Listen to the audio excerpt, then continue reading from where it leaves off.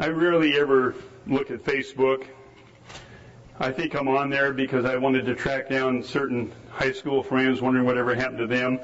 I wanted to be available so that we could get together. But some of you send me video clips or things that come from Facebook or YouTube. And this week I had two that were similar but different, in that I got one from Dr. Joseph Mercola.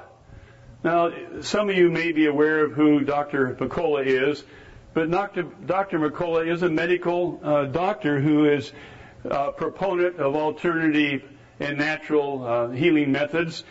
And he really is probably, I believe, the widest read natural healing website in the world.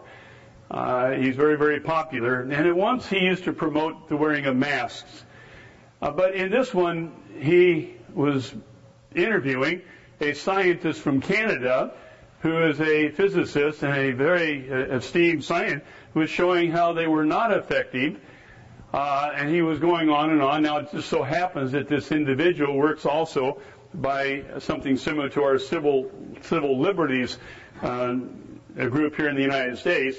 And so he was showing how they weren't as effective as they could be. Maybe some effective in preventing other people from getting infected, but not for protecting yourself. And Dr. Mercola then started out and ended with this: perhaps this is now the time to promote civil disobedience.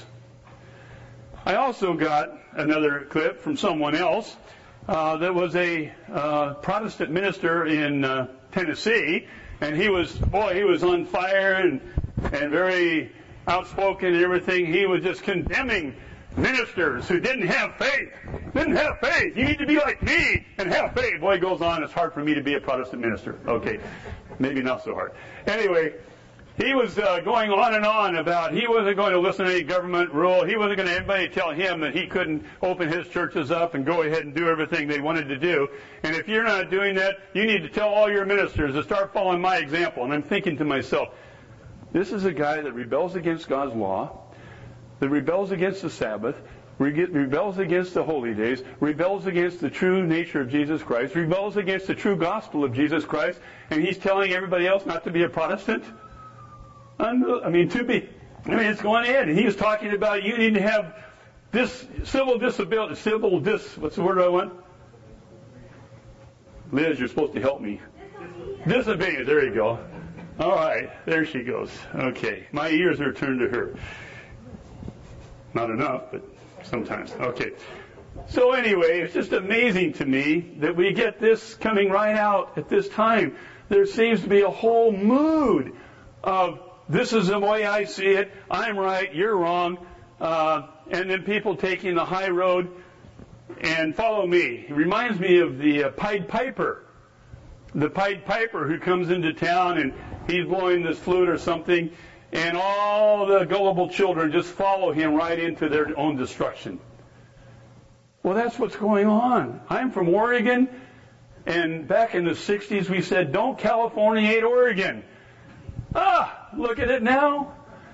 Portland is just aflame, and it's a beautiful city. And now Seattle, not only not defunding the police, but eliminating the police. How in the world?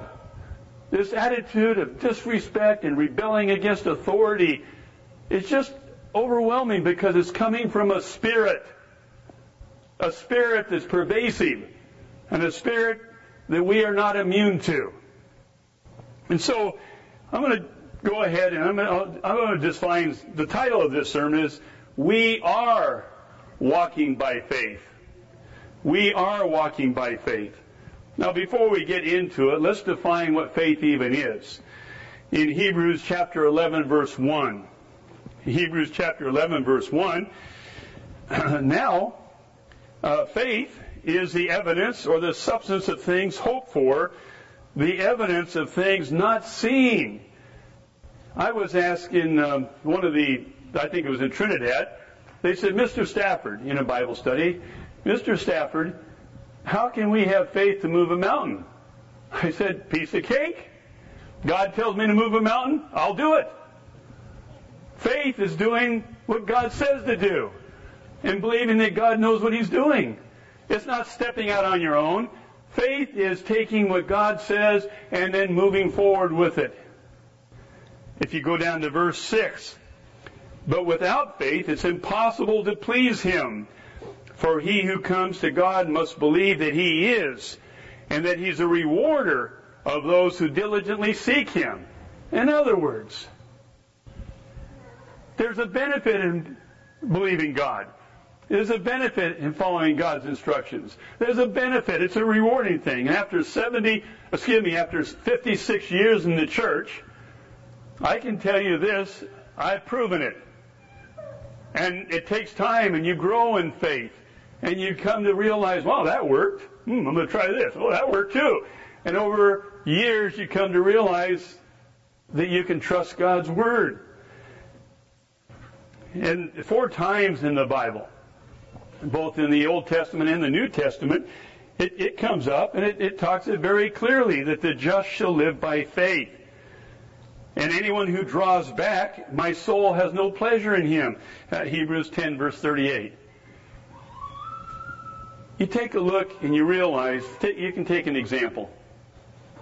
In John 4 and verse 46, there's a case of a man who was a noble man who was going to lose his child. And he'd heard about Jesus, and he walks 7 hours from Capernaum to Canaan. And he gets there and he says, Sir, and this is in John 4:46, he says, Sir, I'd like you to heal my child. And Christ says, your child's healed. The man turns around, walks 7 more hours back home, runs into some of the people in his house, and he said, how's my child? And he said, oh, your child was healed yesterday at 1 o'clock. When you have those kind of experiences, your faith grows. But that's faith. Faith is stepping out where God says something and you can trust it. And you can know that it's the way it's going to be. Now, my text for the day, is 2 Corinthians 5:7. 2 Corinthians 5:7.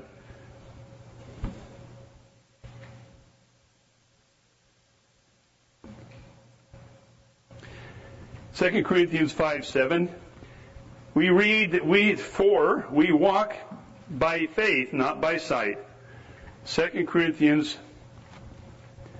5 verse 7. Now, many of you, perhaps all of us, have heard that this is used as an exhortation or a command or a challenge. And we've heard sermons on this. And we've heard that we need to live by faith, not sight. We need to live by faith, not sight. We've heard Bible studies on it. And frankly, brethren, that's not wrong, except that's not what the verse says. That's not what the verse is saying. What it's talking about here, if you go back to verse 1 and come on through, you'll see that the Christians, Paul was talking about them living in a physical tent, a human body. That we look forward to the resurrection and a habitation in heaven, and that we're going to be clothed with the spiritual. And it goes on down, and it gets to verse 7, and it says, this is a parenthetical thought stuck in there, and the word for, F-O-R, is part of the Greek language, which means, it's interjected here, it's called a marker of clarification. In other words, Paul was going on and on, he says, I'm going to pause here, and I'm going to explain this to you. And he interjects this one sentence in here, for we walk by faith, not by sight. You see what he's saying? As Christians, we are walking by faith. It's not that we need to, we shall, or we're going to, is that we are walking by faith. It's quite a difference than the other context of it. And it's really very, very important to understand this. Now, the sermons are tuned down. We used to be, an hour and 2 hours and a half. Then we got to an hour and a half, now an hour and 15 minutes. And then even before the COVID we were encouraged to get our sermons down to less than an hour. And in this view of this context, trying to minimize our exposure, I'm trying to get mine down to 45 minutes. And so we aren't exposed. So I could write many things here, but there are 12 ways we are living by faith. Now, today, 12 ways. Number 1,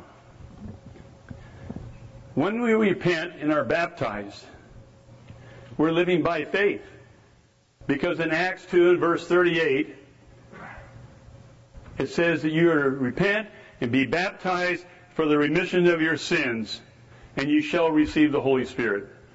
The faith is, if we are baptized, and if we have repented, that all of our sins are going to be wiped away, and all the stupid and dumb things we've done, and breaking God's law, and all the shame and the guilt, it's gone. It's washed away. We're clean. We're new. We don't have to go back and keep playing the old tapes all the time. We have a new beginning, a new start here. That's faith. Because we did what God said, we repented, and we were baptized, that now we have a new start. There's no evidence of that. God just says it, and we believe it. That's faith. There's another, next number 2, and there could be more, but when you have hands laid on you. Now, you don't receive the Spirit of God at baptism. We know multiple scriptures make it clear. Acts 19 is one I use quite frequently. But also Simon, who became Simon Magus, noticed that it was when hands were laid on. He'd been baptized. You know, a lot of people want to get baptized. You realize that virtually every single person that I talk to that's a go-to or a prospective member or whatever we want to call them wants to talk about baptism. And some people, when you're counseling, they say, I want to be baptized because God told me to. It kind of shook me when I first heard that. It's not entirely a wrong attitude. But you don't get the Spirit of God with baptism. You don't get the Spirit of God until you've had hands laid on you. Simon Magus had a wrong attitude. He was the head of his multi-level marketing downline. And he didn't want his downline to look at the apostles as the upline. Okay? He wanted to be the chief guy. So he asked to buy it so he didn't have to have hands laid on him. Because he didn't want to have hands laid on him by someone that Jesus Christ had appointed to lay hands on him. He didn't want to do that. He was self-willed, didn't want to do it, and so they didn't lay hands on him. Because when you have hands laid on you, you're simply saying this: I trust in faith that Jesus Christ is going to take care of me through His church. You don't have a taxi driver lay hands on the bus driver, the neighbor, some relative. You have a faithful minister of Jesus Christ who is a servant of Jesus Christ. Lay hands on you when he sees your attitude is not like Simon Magus's. And you are literally trusting God to take care of you through His church. That is a step of faith. A step of faith that lasts you for the rest of your life. And when you forget that, you forget the reason you even have God's Spirit in the first place. Number 3. Well, I could go on. You know, it's very clear that Hebrews chapter 6, in verse 1 through 2, it talks about laying on of hands, one of the primary doctrines of the church. And we're not to forget it, but we're to build on it and move forward. Chapter 13, verse 17 of Hebrews says that we're to submit to those who are appointed to take care and help us. Because the ministry is going to be held accountable. The ministry is, the church is responsible for you. Number 3, praying and Bible study. That's a step of faith. Every day when you're praying, You're kneeling down in most cases, and you're praying in faith that God cares about you, listens to you, and will heed your prayer. That's the step of faith. And studying, why would you study a book over and over? I probably studied the Bible, 50 times. Every year I go through it audibly, and this year I'm going through it with a new Bible, marking it, and I've assigned myself 3.5 pages a day, and I'll have the Bible finished in this year. And my wife wonders how come I'm not coming to bed sometime, and I said, I got 3.5 pages to go. And it puts me a little later, but I'm going to do it, and I'm going to stick to those 3.5. I'm going to make it. Why do I do that? Because I believe that faith comes by hearing and by the Word of God. And I believe the more that I can get the mind of God in my mind, the better off I'm going to be. The better off I'm going to be able to serve God's people. Bible study and prayer is a work of faith. And you're doing that already. There's Matthew 5, it's called the Beatitudes because it lists all these blessings. The blessings that Mr. Moloff talked about, being merciful. Well, why would you want to be merciful? What's that going to get you? Why do you want to be humble? Why do you want to be contrite? Why do you want to do this? It talks about it. Why do you want to seek righteousness? Why do you want to be hungering and thirsty for God's way?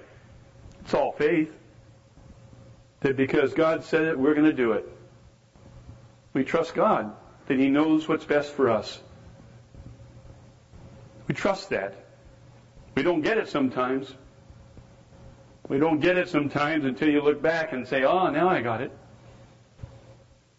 I tell you, brethren, there's times I've made 2 big mistakes, more than that, but 2 big ones in my career in the church. One of them came commercially. I was an outstanding salesman. But I could only sell what I was really passionately believed in. And I was in New Zealand, and I was working for a company who was selling franchises to a computer-aided assisted learning program before it became what it is now. And I recruited people, and they spent $10,000 to take up a franchise. And it turned out it was a scam. The guy was pocketing the money I got and closed his business down and ran off with the money. It really hurt me. But it taught me a big lesson.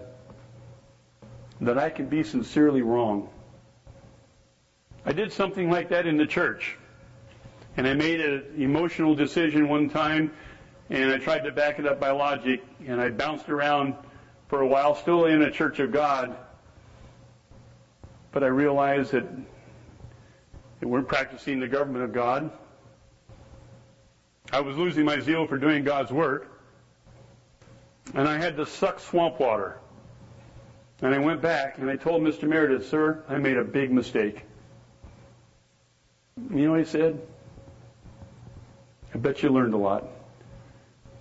I not only learned a lot about others, I learned a lot about myself. And I can make a mistake and be sincerely wrong if I do it my way. The next one is 4, Sabbath and the feast. They're both commanded convocations. For some reason, I've never understood the Adventist church, which keeps the Sabbath, they say, but they don't keep the holy days. Well, Jesus Christ did. I've got a golf buddy. He asked me why I keep the feast, why I keep the Sabbath, why I don't eat pork. I said, because Jesus didn't. That's all I have to say to him. That's my only answer. Well, did Jesus Christ keep the feast? Yes. Did the apostles keep the feast? Yes. Well, why do I keep the feast? Because they did, and I'm a Christian. I'm going to live the way they lived. That's faith. This would be my 56th Feast of Tabernacles. It's gone so very fast, it's hard for me to believe.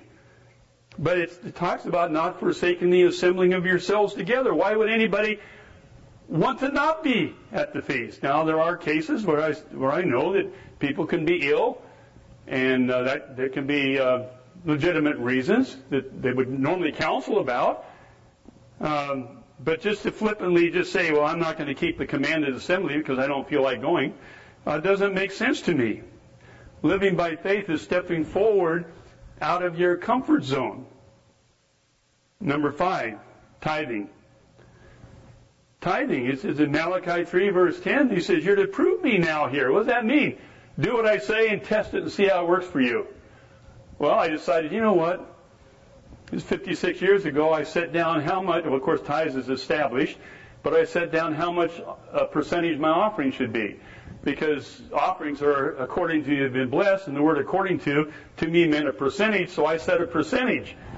And originally, I had my wife do it. And then when it became automatic banking and stuff, the bank does it for me automatically. So I've never, in 56 years, had to make that decision again. I don't make it every paycheck. I don't make it every year. I don't have to. I made it once 56 years ago. Done deal. And if you knew my background, my wife never worked outside the home, ever. When I married her, I asked her to be the mother of our children and not to work until the kids were gone. She said, fine. So I've never done that, and yet God, every time I turned around, I had one minister tell me they've never seen anybody who can fall into an outhouse and come out smelling like a rose, like me, because I tithe, and because God loves me. And I know that He just knows how simple I am, and I need all the help I can get. So tithing is a living in faith. Anointing. When we're sick, you can say, well, I'm just going to go to God myself. I've had that happen. But I asked Mr. Ames about that. I said, is that the right answer? He said, no, it's either or. It's not either or, it's both. You cut your hand off in a saw, or you're lying out on the highway or something, you're going to be calling for God to intervene. But you're also then going to ask for ministers to anoint you, because that's the instructions it says in James 5. He says the prayer of faith and will heal you. Could be immediately, could be eventually. And some of you know that I didn't plan to be here this summer. I didn't know I'd even make my 75th birthday, which is coming this month. And it looks like I'm going to make it now. Because God has intervened and given me back my energy.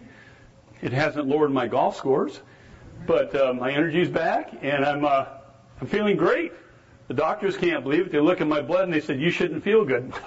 I'm sorry, I feel great. It's all due to my wife taking care of me. The members over there in Baytown told her that she needed to take better care of me, so she did, and she is.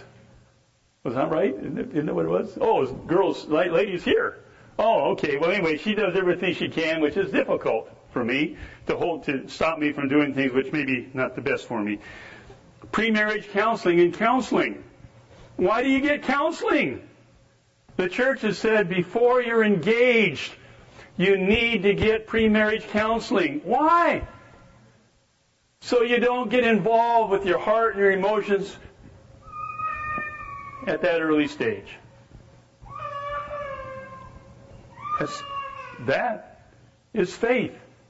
That you're doing it the way God instructs us to do it. It's faith. Marriage is a real step in faith. You take two human beings that are so different that you can't believe it, and it's a union of two forgivers, because you're going to have plenty of practice. And marriage is a step in faith that you're doing it God's way, and you grow. You grow in love. You grow far beyond when you're first married. Because God's blessing, because you're moving forward in faith. And you're forgiving each other just as Christ forgave you. Dying is an act of faith. 1 Thessalonians 4 verse 13. That we don't sorrow as others who have no hope. Dying is part of this life experience that we're involved in. It's part of the deal. That when we're given life, God just said, okay, I'm going to give you life, but it's going to have an expiration date on it. And I want to see what you do with life to see whether I'm going to give you eternal life or not. That's as simple as life is. It's pretty simple. It doesn't just keep going on and on and on. In Acts chapter 24, verse 15, it says that there will be a resurrection of the dead. Well, that takes faith to know and to see that and to believe that. Number 10, the food we eat. Now, how is that faith? Well, you know, what's good today may not be good tomorrow, according to the scientists. I know one time they were saying kale was so good. Now they come out and say it's one of the worst things you can eat unless it's organic. It's got more pesticides and herbicides on it than any other vegetable, unless it's organic. Well, that was new. And then what about eggs? No, you can't do it because they're horrible, cholesterol. Now eggs are good. I mean, they go, man doesn't know, but God does. And why do we care? Because in 1 Corinthians 3, verse 16, it says we're the temple of God's Spirit. That God has given us this body to take care of, to see what kind of a job we're going to do. Are we going to take care of it with knowledge? Because it goes on in 1 Corinthians 3, verse 16 and 17, it said if we don't and we defile it, it's going to defile us. We're going to get kicked back. Now, people, I've studied health and nutrition since I was 20 years old, so over 50 years. And I've really studied so many different diets, and I've come very simply to see that the best diet overall, unless you have some particular health problem, is the Jesus diet. He knew what he was doing. We call it the Mediterranean diet now, except for the clams and oysters and stuff they put in there. But he knew that all along. God knew that. He gave us an example that we can follow. Peace of mind, number 11. Peace of mind. Let's see, Philippians 4, verse 7. Philippians 4, in verse 7.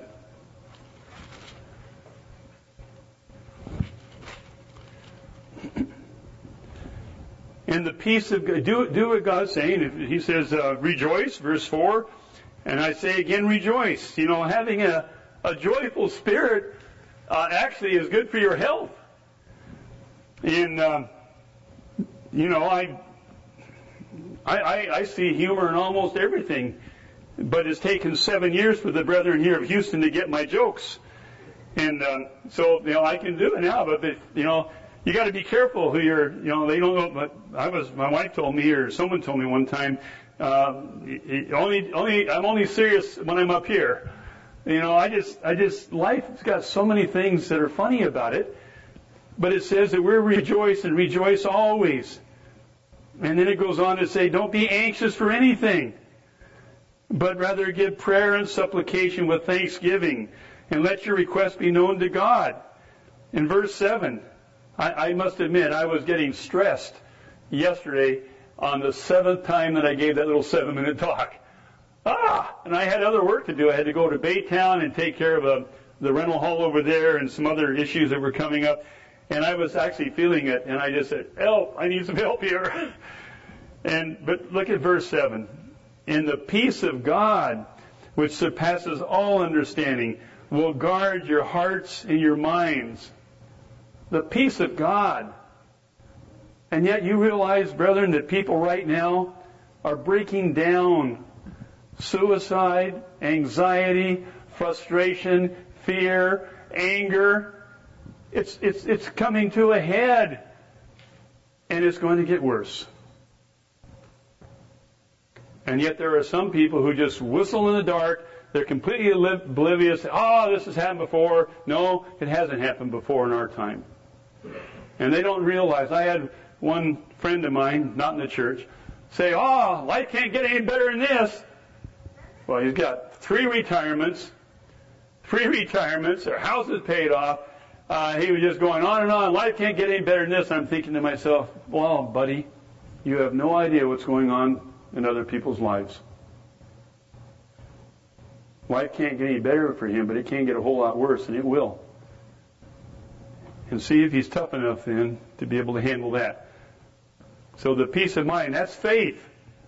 That when we live God's way, that we can have peace of mind. And listen, it doesn't happen overnight. It takes time. It could take the rest of your life to work through these long-time, lifetime habits. And God isn't looking to, when we hit the finish line, He's looking to see the direction we're headed from where we began. And some people started nowhere near with the solid foundation that others have. But God wants to see that you're headed in the right direction, and that takes faith to do it God's way. And that's the number 12 point I have, is this Christian living. The way we work, the way we play, the words we use, all is a work of faith. That we literally believe in John 10:10 that Christ came to bring us life and to bring it abundantly. And so it'll even overflow. You know, I like this. Ephesians 5 is quite a powerful chapter, but going on down to chapter 5 and verse 15, he says, redeeming the time. Do not be unwise, but understanding what the will of God is. Well, you know, this is why my son years ago, he heard someone give a sermon. He says, Dad, that was a good sermon, but what does it have to do with me? Well, that kind of stuck with me because I realized that everything that's God's Word, we're to expound it, but to make it applicable to life today. It's got to apply to us. It's a way of life. It's not just a philosophy. It's not just a belief. It's a way of life. The way that we live. So, what makes it so difficult for some people? Because to live faith takes courage and it takes strength. And the last thing I said in this little talk that I gave that may be on the behind the work, but I said, because I was talking about the brethren in the Caribbean and what they're going through and how they really pulled together to help each other, to support each other, providing each other with food. And I mean, they really have helped in a tremendous way each other. But I said it reminds me of when I was in high school and I was a varsity wrestler. And I would, if you were going to get pinned, you'd look up in the ceiling and there was a slogan written up there. And it said, when the going gets tough, the tough get going. Well, brethren, what's happening now is when the going gets tough, and it's going to get tougher, the faithful will get stronger. We are going to grow in faith because we're living in faith. But it's something that requires, as Mr. Meredith would put it, total unconditional surrender. That's the difference between the baptism of John and the baptism of Jesus that we read about in Acts 19. Is a total unconditional surrender. Instead of going my way, the way I see it, this is my opinion, here's what... No. It's a total unconditional surrender, trusting Jesus Christ to take care of us. And there are tremendous blessings and rewards that come by that journey. And yet, if you take a look biblically and you understand, you take a look at Abraham, why did it take God so many decades before he finally gets to Genesis 22, verse 12, and he says, now I know I can trust you. Because you see, God knows every thought we have. I covered this in the Bible study more thoroughly. He knows every thought when we have it. But your thoughts are not sin unless you let them grow. And the next thing comes is your feelings and your emotion.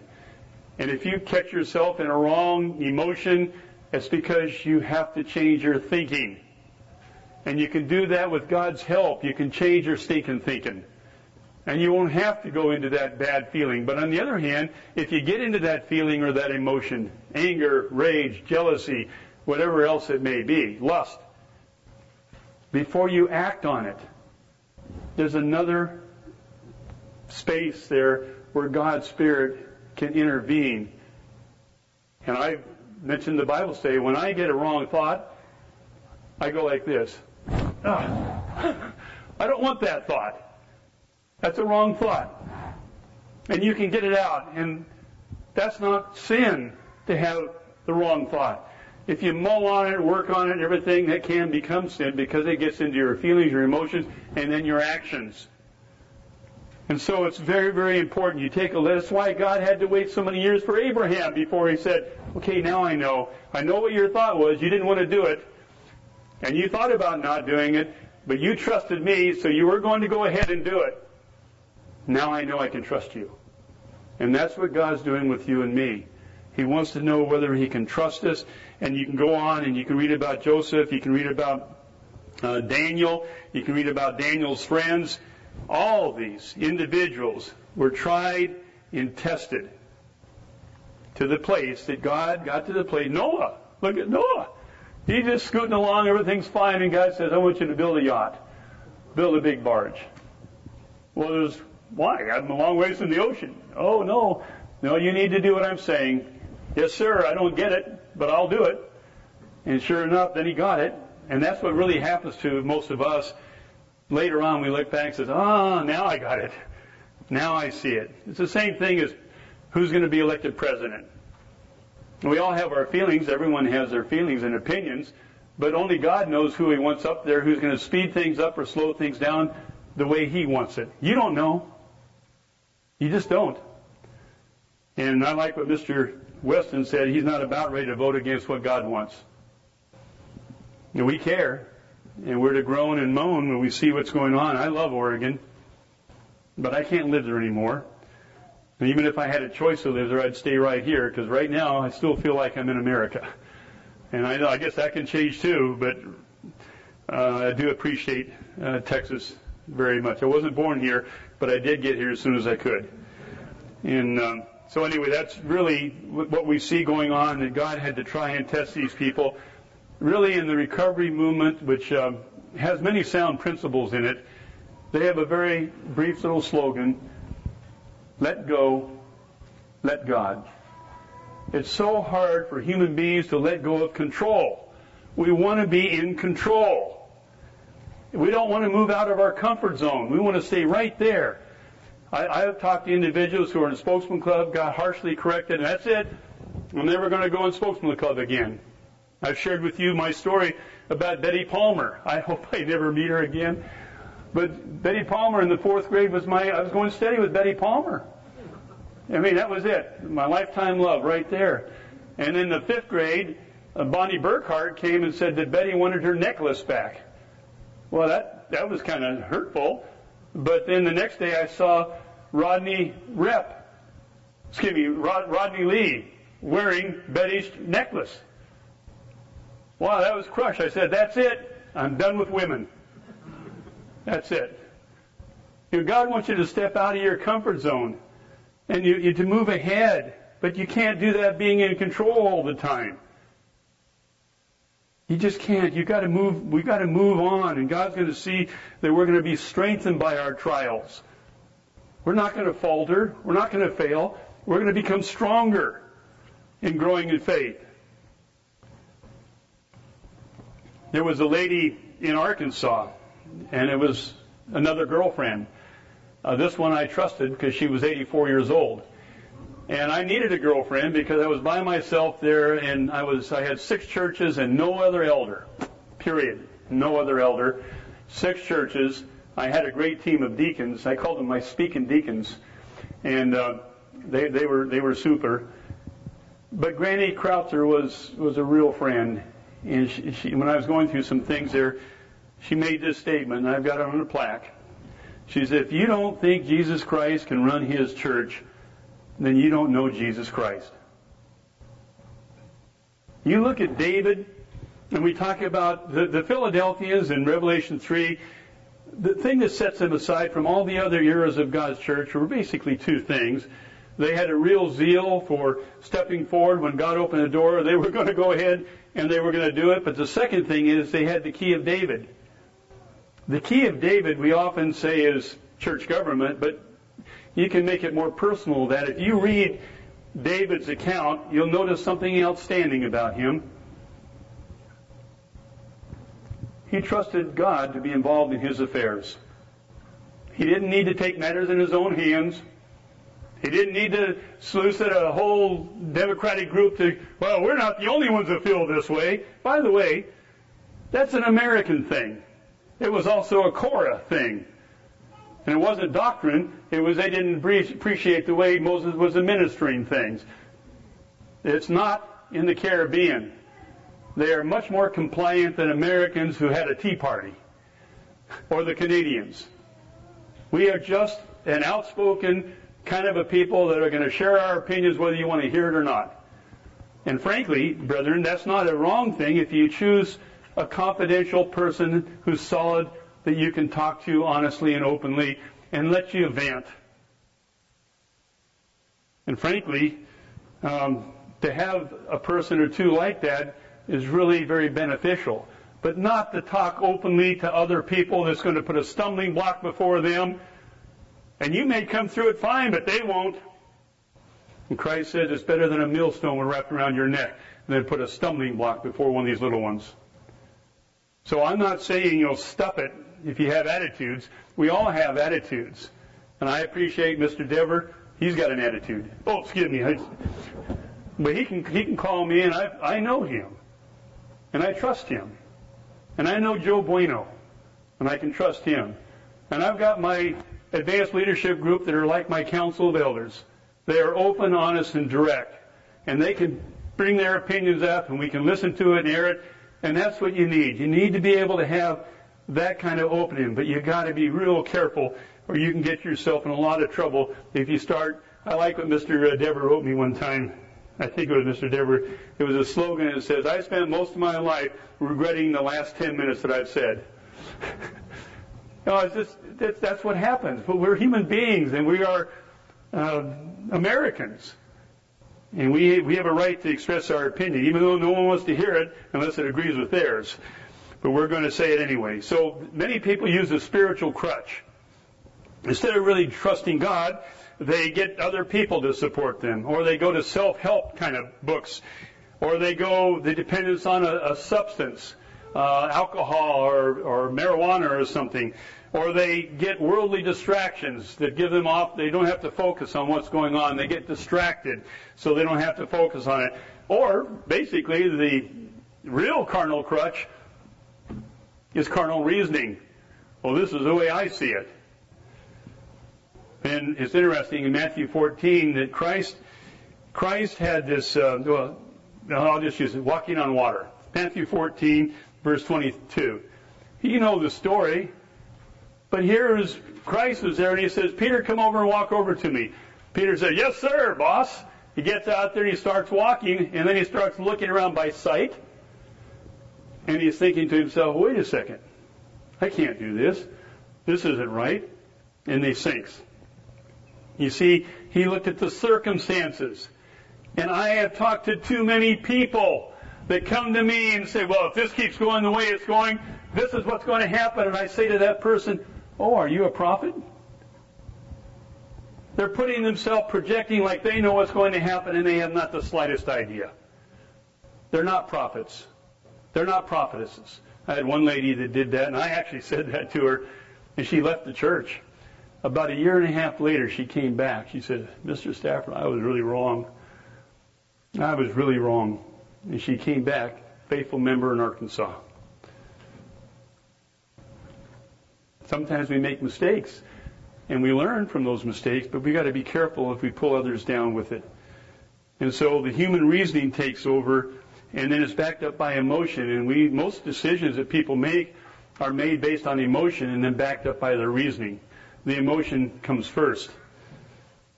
So when we take a look at this, we got to ask ourselves, well, you look at a car, and who's in control of driving that car?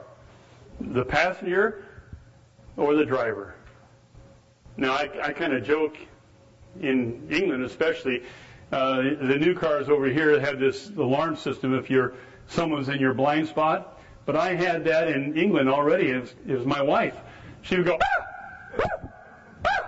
So I didn't have to even invest in that extra feature in the car because she was sitting right beside me, and she was going to be my blind spot detector. And but I was still in control. Hey, what's going on? And then you need to ask yourself, who's driving your life? I really like the way a friend of mine, he had someone he really loves who was getting bent out of shape over something. And this is a newly baptized. This is not an old, long-time member, but he just asked, he said, well, where are you getting these ideas? It was very wise, actually. Where are you getting these ideas? So who's driving you? What's driving your life? And then you come to the fact, you realize you surrender to Jesus Christ. It's not easy, but it leads to freedom. It leads to peace. You don't have to be all irritated. God's in control. He's going to take care of things. Sometimes in His timing, and not yours. In fact, always in His timing, not yours. But then you look back and you realize, wow, that was a good deal. So we can't will ourselves on this. We have to stay close to God to be able to do this and read His promises of what He does and go back to when hands were laid on us and what we did trust. And it's a daily thing. We have to, just like Mr. Moloff was talking about, daily putting on mercy. We have to daily come back and surrender daily to God. And so Christ, in this final scripture here in Luke 22, verse 42, Christ was facing the biggest trial of His life. In this case, He was a prophet, so He knew where it was going. And He said, He said, Father, I don't want to do this. Is there any way out of this? And then He just said this, nevertheless, not my will, but your will be done. Brethren, we're headed for some times when we're going to have people who are very close to us that can actually remind us of what we went through when we were baptized in Luke 14, that we don't put husband, wife, brother, sister, even yourself ahead of trusting God. And there are some of us in this room and others who will be. If you keep going the way you're going, you're not going to be my friend. I'm going to leave you. Other threats like that. Those days are coming. And you're going to have to go back and remember that you made that commitment at baptism, that you trust Jesus Christ, and that you are going to be strong, and you're going to be courageous, and you're going to do all you can to help and encourage others to be faithful, because we are daily walking by faith.